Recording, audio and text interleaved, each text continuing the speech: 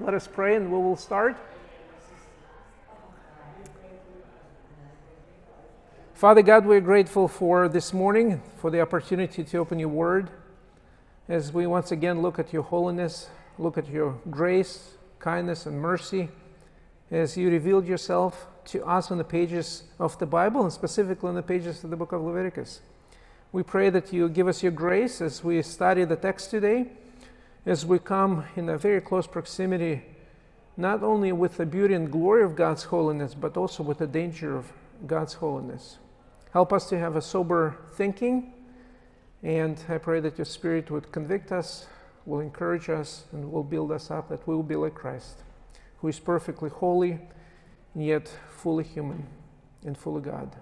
May we exalt him as we even study Leviticus. Amen. So in our study through Leviticus, so far we have covered really one key concept, and we will continue to focus on this key concept, which is holiness. Thank you. So the book of Leviticus was given really as the manual to the people of Israel when they were getting ready to enter the promised land. It was never intended for them to receive Leviticus and live out Leviticus at Sinai. So this is really the manual and how it is going to be practiced. We should continue to read the rest of the Old Testament. And so this is really our point as we trying to go through Leviticus, and maybe a little bit faster. But as we will cover other passages in the Old Testament, we will try to reference back as to what God has instructed. So the purpose of the book of Leviticus, and I keep bringing this slide so we will remember it, because maybe you will not remember everything else, but you will remember the key truth of Leviticus is God's holiness. And the purpose is to instruct the nation of Israel how she must live and worship as God's chosen people. There is an expectation for Israel that was not for Egypt, because God chose nation of Israel to be his own nation, set apart for his purposes, that they would worship him. This is really why Exodus even came to be. So the brief outline of Leviticus, really two key points: the way to approach God and the way to walk with God. So we have to approach God through appropriate worship, and we walk with God through obedient lifestyle. So today we're going to jump in straight into chapter 10 of Leviticus, and we're going to read the text. And actually, for the context purposes, I want us to read Leviticus 9, 22 and 24, and then we'll read Leviticus 10, first 3 verses. I will ask Ryan if you would be so kind to read. Yes, 22. Leviticus chapter 9, verses 22 and 24. Then Aaron lifted up his hands towards the people and blessed them. And he came down from offering the sin offering and the burnt offering and the peace offerings. And Moses and Aaron went into the tent of meeting. And when they came out, they blessed the people, and the glory of the Lord appeared to all the people. And the fire came out from before the Lord and consumed the burnt offering and the peace offering and the pieces of fat from the altar. And when all the people saw it, they shouted and fell on their faces. You may remember that for people of Israel, this was not the first time they experienced the presence and really the appearance of God's glory. They have seen that at Mount Sinai, when Lord appeared in a really terrifying fire with thunders and earthquake. So people were so terrified, we read in Exodus 19 and 20, that they told Moses, "You speak to God. We do not want God to speak directly to us." So again, the same response. You remember in Exodus chapter 40, when the glory of the Lord filled the tabernacle, even Moses was not able to enter into God's presence. Once again, God reveals himself, and in Leviticus chapter 9, verse 6, Moses told Aaron, "This is the thing which the Lord hath commanded you to do, that the glory of the Lord may appear to you." So we read here, as Aaron and his sons are ordained for priests, God appeared, and his appearance was through, as his glory appeared through the fire and consumed the entire offering.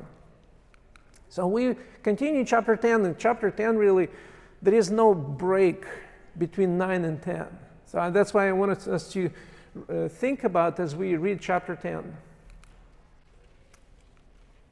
Ryan, if you could continue, please. Now Nadab and Abihu, the sons of Aaron, took their respective fire pans, and after putting the fire in them, placed the incense on it and offered the strange fire before the Lord, which he had not commanded them. And the fire came out from the presence of the Lord and consumed them, and they died before the Lord. Then Moses said to Aaron, It is what the Lord spoke, saying, by those who come near me, I will be treated as holy, and before all people I will be honored. So Aaron therefore kept silent. We're going to pause here and really focus on these 3 verses for the rest of our study today. But as you can see immediately, the continuation of ordination and ordination week is taking place here in chapter 10. So before we dive in, I wanted to bring back to something we've covered really last 2 weeks, a principle of 10. When we consider passages from the Old Testament or New Testament even, how do we glean from the scriptures? How do we glean from the Bible? When Leviticus seemed to be so remote and many of us tend to skip or quickly overlook and glance over, how do we glean the truths that would bless our own hearts? Well, this principle of 10, something that I've learned and to just really simplified way, T stands for then. What took place then during the Leviticus, during Moses' time? We need to go back and look at the context, geography, the culture, customs, and really what happened then. And oftentimes, what happened then stays then. We tend to be very, sometimes trying to apply certain truths that should stay then. We try to carry them over to our day and age. One of the great examples, probably washing of feet. There are some churches that continue to practice washing of feet.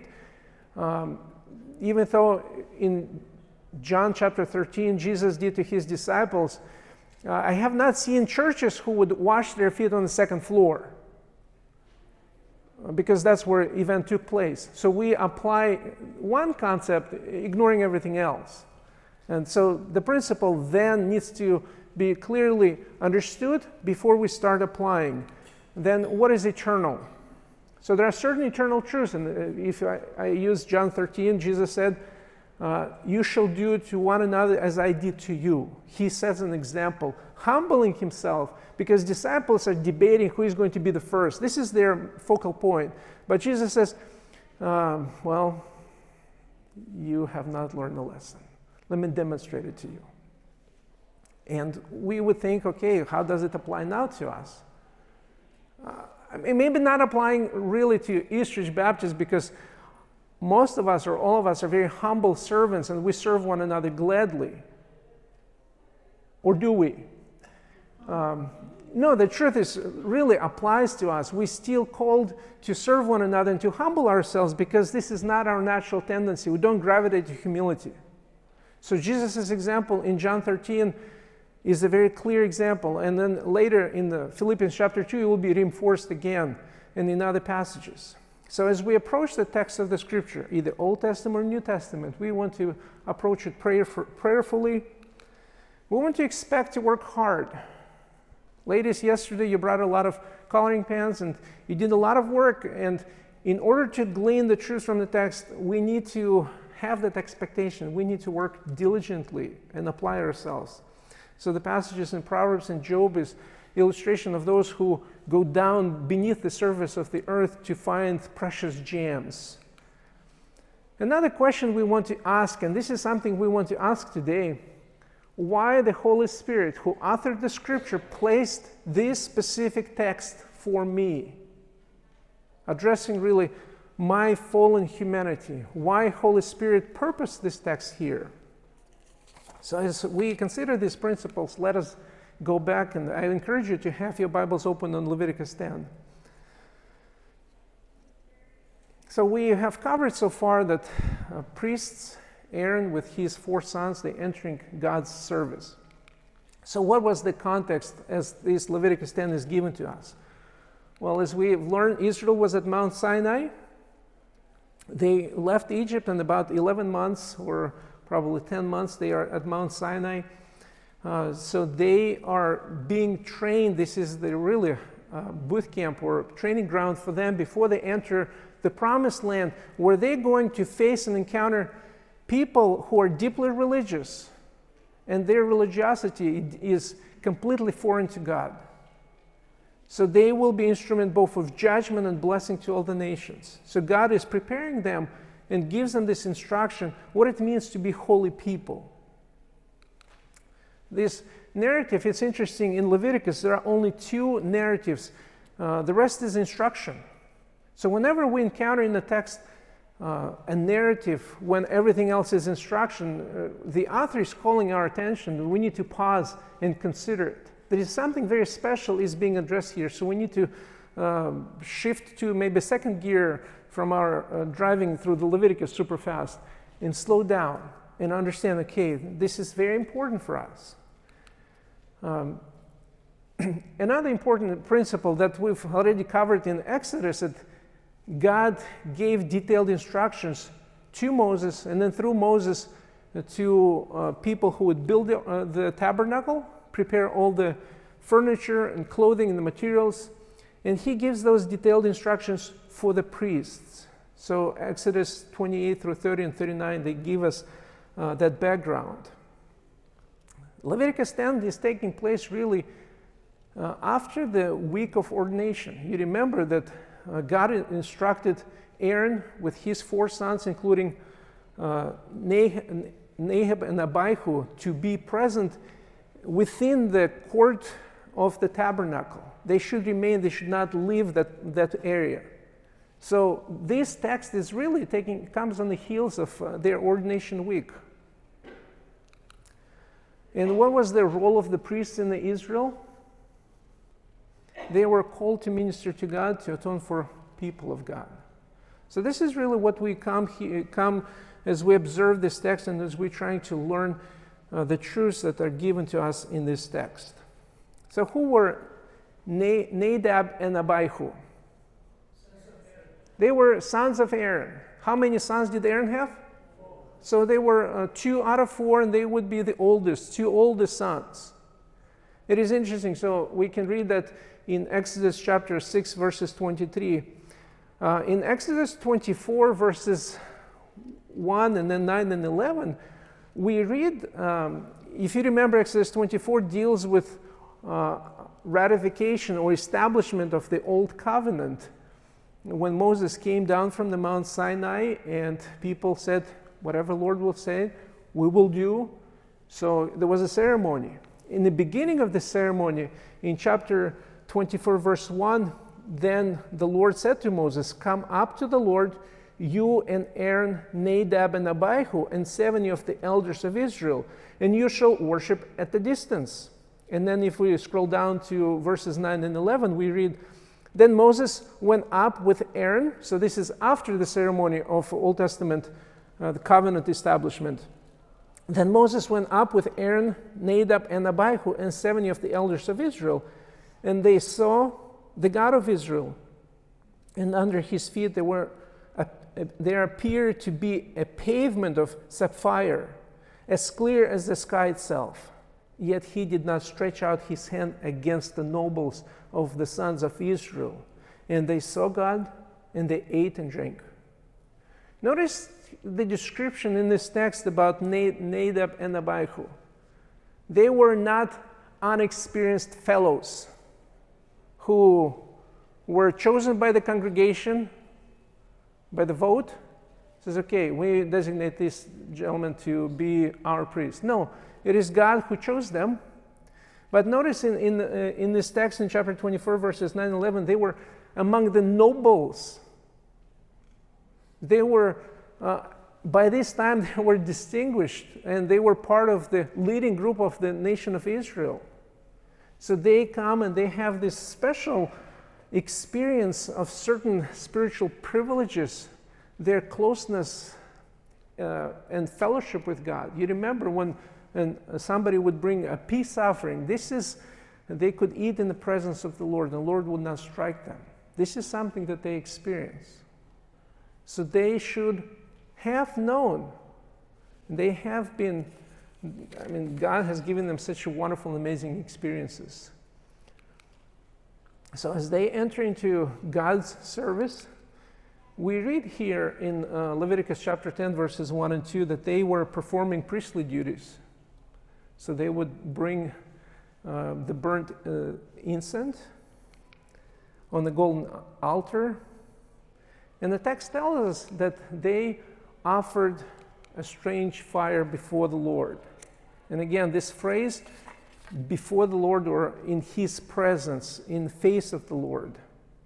So whatever they offered, and this is really an illustration, even though this slide shows only one priest, but we can imagine that they would come from the outside and they would come inside to burn incense on the golden altar that would be positioned right before the veil that would separate Holy of Holies and Holy.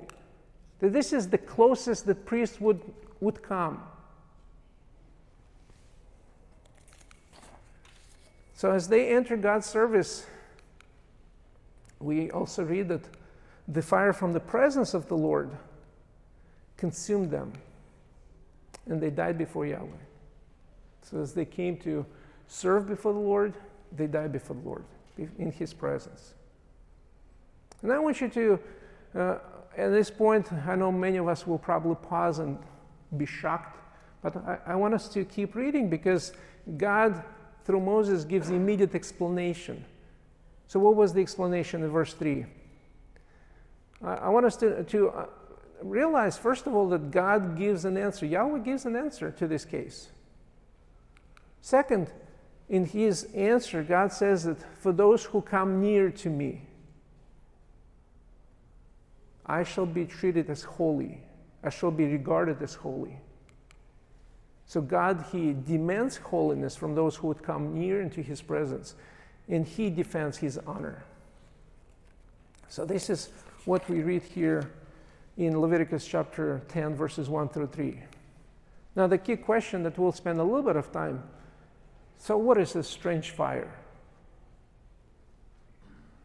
Yes? Okay.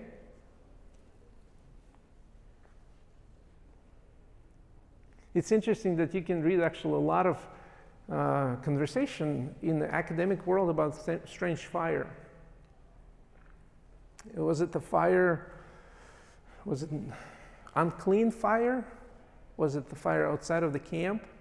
Was it the fire non-organic? Organic? So I want us to think through how would we answer biblically. Okay? And the answer is really in the text. As I was preparing for this class, I went through my notes, and I have preached on this text about 5 years ago. So I went back and I looked at my answer, how I explained at that time, and I was not very satisfied. My answer 5 years ago was, well, it doesn't matter.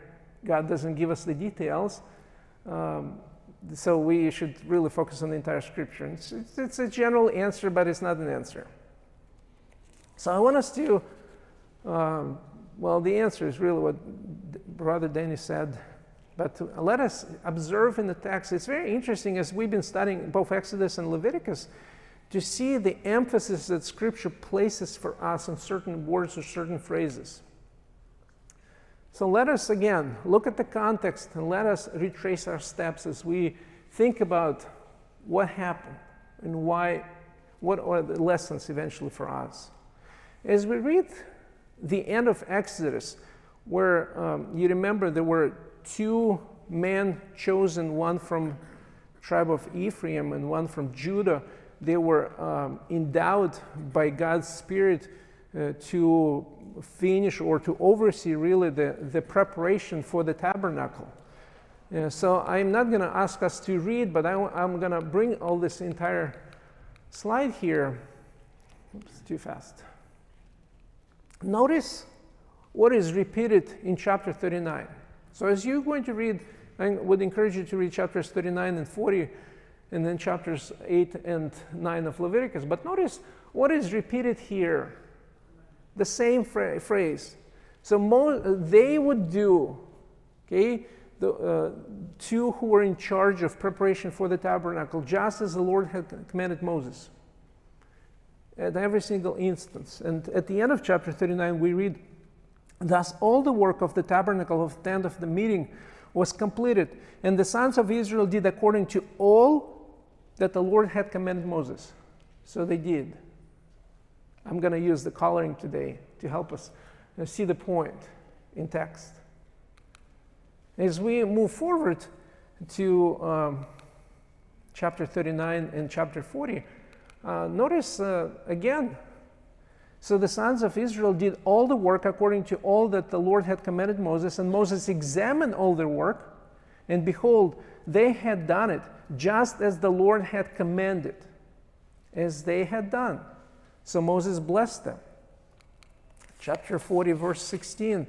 Thus Moses did according to all that the Lord had commanded him. So he did. Moses eventually assembled the tabernacle with the help of Aaron. All the pieces, everything just as the Lord had commanded him. If we are to read through really what it meant, or the details of what Moses did in chapter 40, verses 17 through 21. Now in the first month of the second year, on the first day of the month, the tabernacle was erected. Moses erected the tabernacle and laid its sockets and set up its boards and inserted its bars and erected its pillars. He spread the tent over the tabernacle and put the covering of the tent on top of it, just as the Lord had commanded Moses. Then he took the testimony and put it into the ark and attached the poles to the ark and put the mercy seat on top of the ark. He brought the ark into the tabernacle and set up the veil for the screen and screened off the ark of the testimony. Why? Just as the Lord had commanded Moses. We continue to read, then he put the tabernacle in the tent of meeting on the north side. No, he put a table on the north side of the tabernacle outside the veil. He set the arrangement of bread in order out on the table before the Lord, just as the Lord had commanded Moses. Then he placed the lampstand in the tent of meeting opposite the table on the south side of the tabernacle. He lighted the lamps before the Lord, again, just as the Lord had commanded him. We'll continue in 26 through 30. Then he placed the gold altar in the tent of meeting in front of the veil, and he burned fragrant incense on it, just as the Lord had commanded Moses. Then he set up the veil for the doorway of the tabernacle. He set the altar of burnt offering before the doorway of the tabernacle of the tent of meeting. He offered on it the burnt offering and the meal offering, just as the Lord commanded Moses. He placed the laver between the tent of meeting and the altar and put water in it for washing. From it, Moses and Aaron and his sons washed their hands and their feet when they entered the tent of meeting, and when they approached the altar, they washed just as the Lord had commanded Moses. He erected the court all around the tabernacle and the altar and hung up the veil for the gateway of the court. Thus Moses finished the work. So this is really the starting of Leviticus. And repeatedly, the author reminds and repeats the same phrase, just as the Lord commanded Moses. Now, if we fast forward to Leviticus 8, we will see the same repetition. So when it comes to the ordination of the priests, Moses is following the instructions of the Lord, and in these verses, we read again and again, he did just as the Lord commanded Moses. This is the thing which the Lord had commanded to do.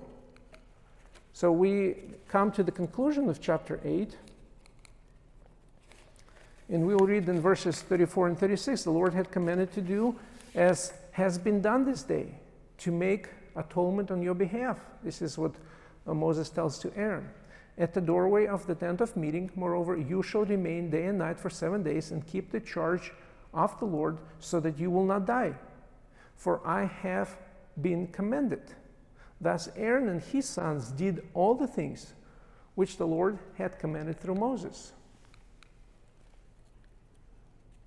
So if we move forward to chapter 9,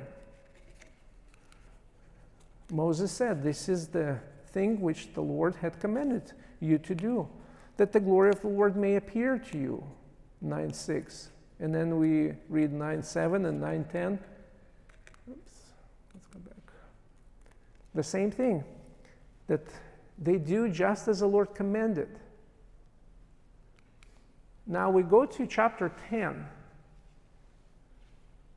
verse 1. Now Nadab and Abihu, the sons of Aaron, took their respective fire pans, and after putting fire in them, placed incense on it and offered strange fire before the Lord. And here's the explanation, which the Lord has not commanded before them. So the point of the text is not really for us to spend the debate, what is a strange fire? But the point of the text, what do we do with God's instructions? What did they do with God's instructions? And what do we do with God's instructions? So, you do not add, you do not subtract. Now there are some who would say they probably were drunk, because in chapter 10, verse 10, there is a instruction for the priests to not get drunk, so they can discern and instruct people what is holy, what is profane, what is common. I don't necessarily think, again, from textually, because they were just ordained, they did not step outside of the tent of the meeting, they remained at the tabernacle area. So they would not have time to get drunk, but God gives instructions for the future. But really, their sin of Nadab and Abihu, they did something that the Lord has not commanded them to do. While they have had a plethora, multiple instructions to do what God has commanded them to do, they chose to do something on top of that, outside of that. So as we really consider Nadab and Abihu, I want us to look at a few other examples. And really the relationship of God's word, obedience to God's word, and the consequences when it comes to disobedience. What would be some examples that you can think of? Moses, okay? Adam and Eve. Well, let us start with Adam and Eve. It is very interesting when we look at Adam and Eve. The question the serpent asked Eve, surely did God say? Notice that serpent did not come with a philosophical ideology of the days. He really came with a question about the Word of God.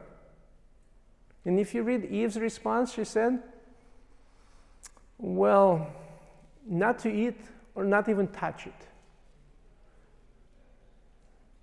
So if we are to think how it is important for us to handle the Word of God and to be precise with the Word of God, well, a great example is Adam and Eve. Their one deviation, their slightest deviation, brought the entire humanity under the curse of sin.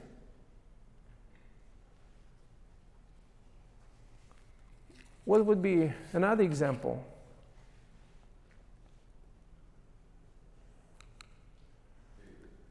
How many of you have read the Psalms written by the sons of Korah?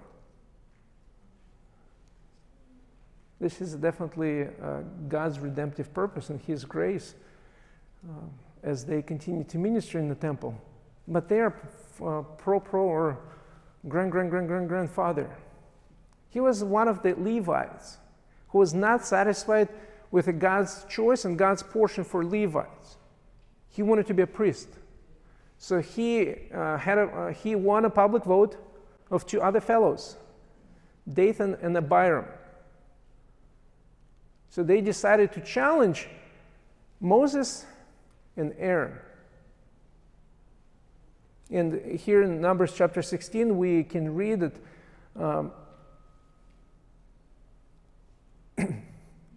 so Moses instructs them and says, do this, take censers for yourselves, Korah and all your company, and put fire in them, and lay incense. They should have remembered what happened to Nadab and Abihu. It didn't happen too far, maybe a generation or two. Actually, yes, it happened after the spies went to the lands, after Numbers 15. Still within a generation. Exactly same terminology. So this is what Moses instructs them and says, bring your incense to the presence of the Lord tomorrow. And the man whom the Lord chooses shall be the one who is holy. You have gone far enough, you sons of Levi. So you remember what happens next? How many people were burned by fire of the Lord? 250 men. They forgot the lesson of two. On top of that, there were two families, two really households. They were swallowed by the earth. Somebody said Moses and Aaron. So we just, again, keep going to Numbers chapter 20. People of Israel ran out of water, not because they were not going green and did not follow any ecological protocol of our days. They just happened to travel in the wilderness, and they really had the bitter water. So God instructs Moses, take the rod, you and your brother Aaron assemble the congregation and speak to the rock before their eyes, that it may yield its water. You shall thus bring forth water for them out of the rock, and let the congregation and their beasts drink. So Moses took the rod from before the Lord, just as he commanded him. And if the text would stop here, we would be very excited. But God continues for us. So Moses comes so far in obedience. And then Moses and Aaron gathered the assembly before the rock, and he said to them, listen now, you rebels, shall we bring forth water for you out of this rock? Then Moses lifted up his hand and struck the rock twice with his rod. And water came forth abundantly, and the congregation their beasts drank. People are satisfied. Their needs are met. Yeah, but nobody really pays attention to the instruction that the Lord has given. It is God who cares for his word. Why? Because he's holy God. But the Lord said to Moses and Aaron, because you have not believed me to treat me as holy in the sight of the sons of Israel, therefore you shall not bring this assembly into the land which I have given them. Again, the holiness of God and his word. 1 Samuel chapter 6, we read about residents of Beth-Shemesh. It was agrarian community at the time. They would border the Philistines, and you remember the ark of the Lord came from the Philistines because the hand of the Lord was upon the Philistines. So they recognized that God is judging them, and it has to do with the ark. So they sent ark back. It's a really fascinating story because the cows that just have calves, the text says that they were walking on the path, not turning to the right or to the left. Unlike people of Israel, because that was the instruction through Joshua, to listen to God's word and not to turn to the right or to the left. So the cows are obedient, unlike Israel. Now the cows, they stopped at this community of Beth-Shemesh, and people were very curious. So they decided to peek inside the ark. And the text says over 50,000 of them died. Why? They should have known better. Because the Lord has given them instructions how to handle the ark, who should come near. Somebody mentioned David. Well, David, because the ark never came to Jerusalem, so David wanted to bring the ark. And he assembled the company. Uzzah was one of the men who was responsible to bring the ark. What was the means to bring the ark? I gave out the word. It's supposed to be carried. Well, they didn't do that. They put on the cart, and the cart, the animal was pulling the cart, and the ark was traveling. So it came to the point where they did not have a perfect pavement like we have in Kent.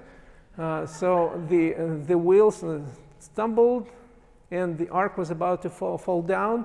So Uzzah decided to stretch out his arm and hold the ark. He did a brave move on one hand, but very foolish, because he, in his audacity, thought that his hand was more pure than the holy ark, or the ground would be, or his hand would be better than the ground for the ark. He misjudged. It cost him his life. David was extremely mad. So for 3 months, the ark stayed in Kiryat Yearim, in another community, really town, and the Lord blessed that household where ark stayed. And 3 months later, they did, following the instructions that the Lord has given, carrying the ark to Jerusalem. Well, it was only in the Old Testament God is judging people. In the New Testament, He is everything but love. Except when we started reading Book of Acts, and we come across chapter 5 with Ananias and Sapphira. Whom did they lie to? They lied to the Holy Spirit. They lied to God. It's, again, a very interesting emphasis, and God judged them. They both were struck dead. What was the reputation for their church? Nobody wanted to join the membership. But it's interesting, the Act says, and the Lord kept adding. So all the superficial religion of the day, they got the lesson. Do not join the church. But those who are genuinely saved, they would come and become members of that congregation, because they understood the holiness of God and how they ought to come before God. Probably not the last one, but really last in the scriptures, a judgment at the white throne. It is very interesting that in Revelation chapter 20, it says that everyone, either living or dead, they would come and they would stand before the holy God, and He will judge how? According to what they have done. See, people have the Word of God. They know the truth of God. They are created in the image of God. They have no excuse before God. They do not follow God's instruction, and they will be judged for that. So the question for us, how should we walk in the presence of the Holy God? Even though Leviticus took place many centuries ago, the Bible tells us very clearly God is still absolutely perfectly holy. His expectations, His demands, His standards have not changed. Before you answer that question, I just wanted to introduce to you a quote from a person who struggled with this question.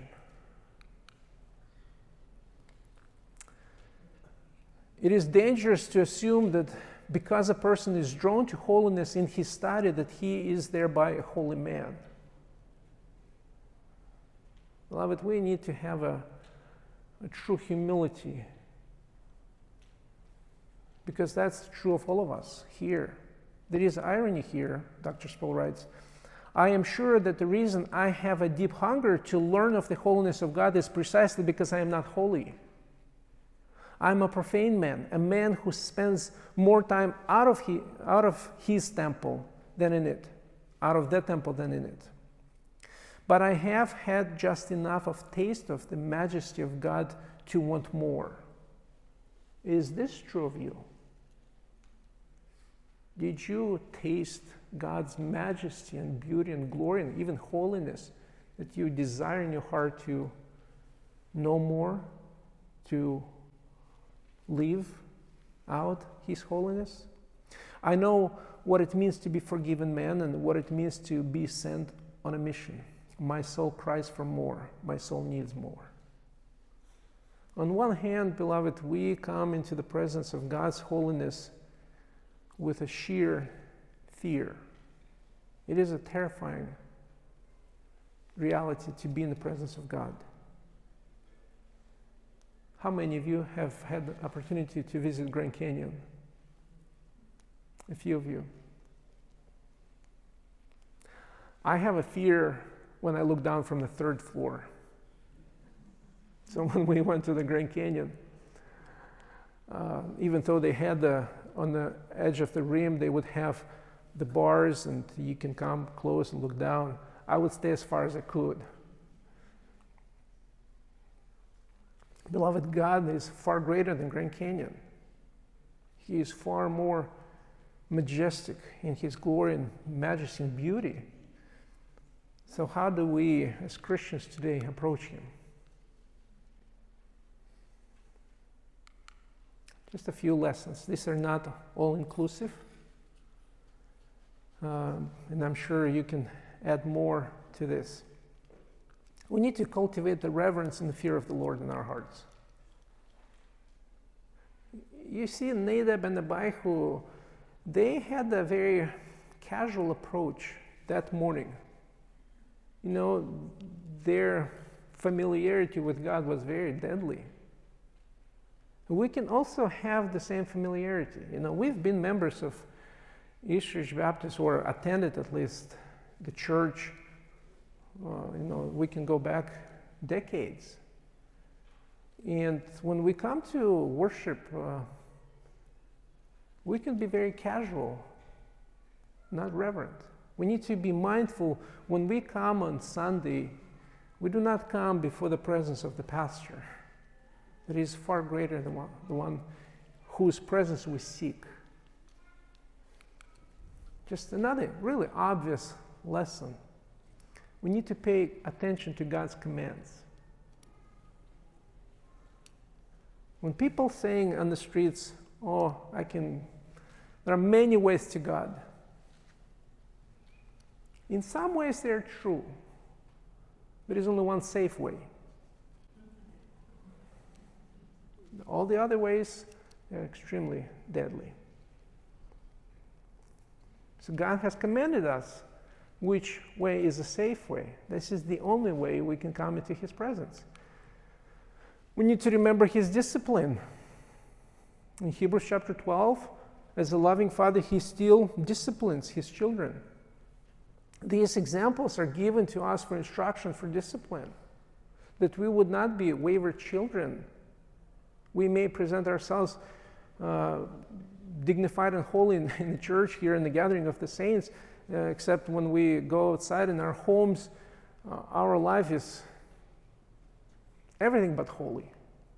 And that is not consistent with the character of God, and God expects and demands of us that we would walk in His holiness. Otherwise, if we are truly the children of God, He will bring the discipline to our life. He will not tolerate sin because we bear His name. We need to honor His holiness.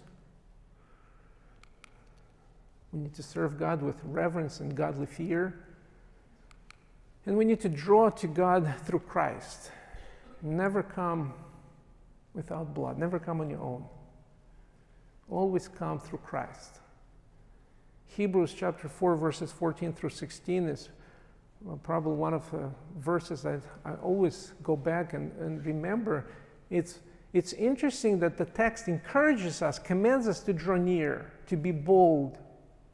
On the other hand, the text tells us about the high priest who can sympathize with our weaknesses, who was tempted in all regards except sin. And that high priest is Jesus Christ. It's interesting that when the ministry of high priests in the Old Testament would fail, the wrath of God would go out of the tabernacle to judge people, because holy God cannot abide in the midst of sin. But the ministry of a better high priest, Jesus Christ, he satisfied the wrath of God once and for all. Because he in his life lived obediently. His death, he died unjustly, bearing our sins. And now he continues to intercede for us, our high priest.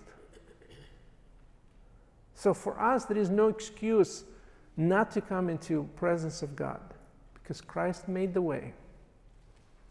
In Hebrews chapter 13, chapter 12, at the end of chapter 12, it tells us to worship him with reverential awe.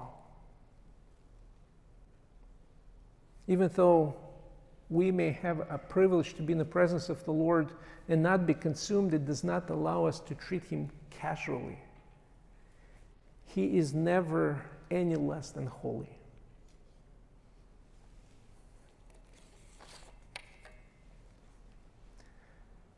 We have a few more minutes, and I want us to close not with questions, but with prayer. How should we pray in light of God's holiness, in light of severity of his judgment and discipline, in light of his grace that he has given to us through Christ?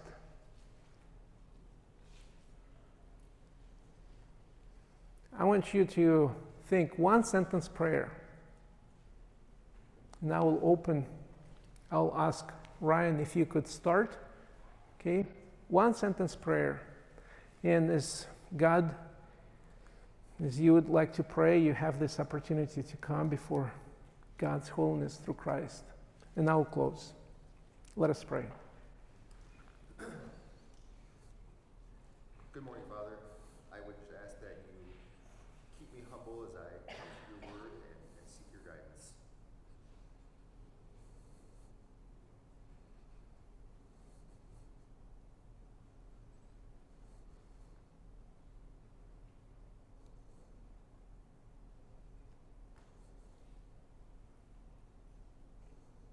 You are holy, holy, holy.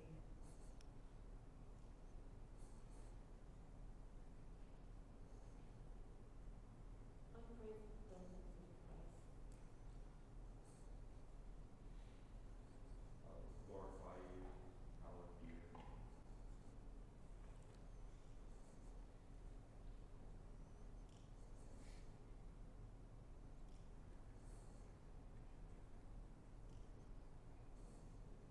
Christ, to you alone belongs glory, honor, and majesty.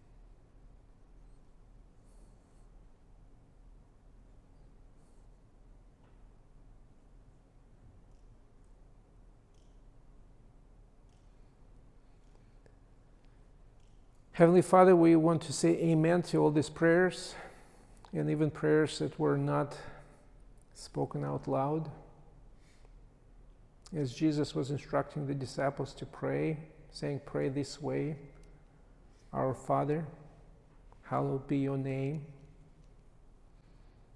Your character and your majesty, as it is revealed in the pages of the Scriptures, tell us about the glory and the holiness of your name. As we have the blessed privilege to come into your presence, Holy God, through Christ, I pray that you help us to cultivate holiness, not because we are terrified of eternal judgment, but because we love you. You redeemed us. You enable us to walk holy. And Lord, and as we struggle with sin, I pray that you help us to be quick to confess it and to apply in our lives the means of God's grace, relying on the ministry of the Holy Spirit, who produces in us Christ-likeness and holiness in the practical aspects every single day. I pray that you give us grace as a church, and pray for the leaders here at this church that we would be holy, would be an example to the congregation, and a reputation of us as the Eastridge Baptist Church would be that this is a holy church. And anyone who would come here, they will recognize that this is where holy God comes to meet with his people. I pray that you give us grace to proclaim the truth of the gospel, that only through Christ, this is the only way that people can ever dwell in the presence of the holy God and not be destroyed. And I'm grateful, Lord, that you not only spared us because you punished Christ, but you adopted us to be your children. And for this we're so grateful. Amen.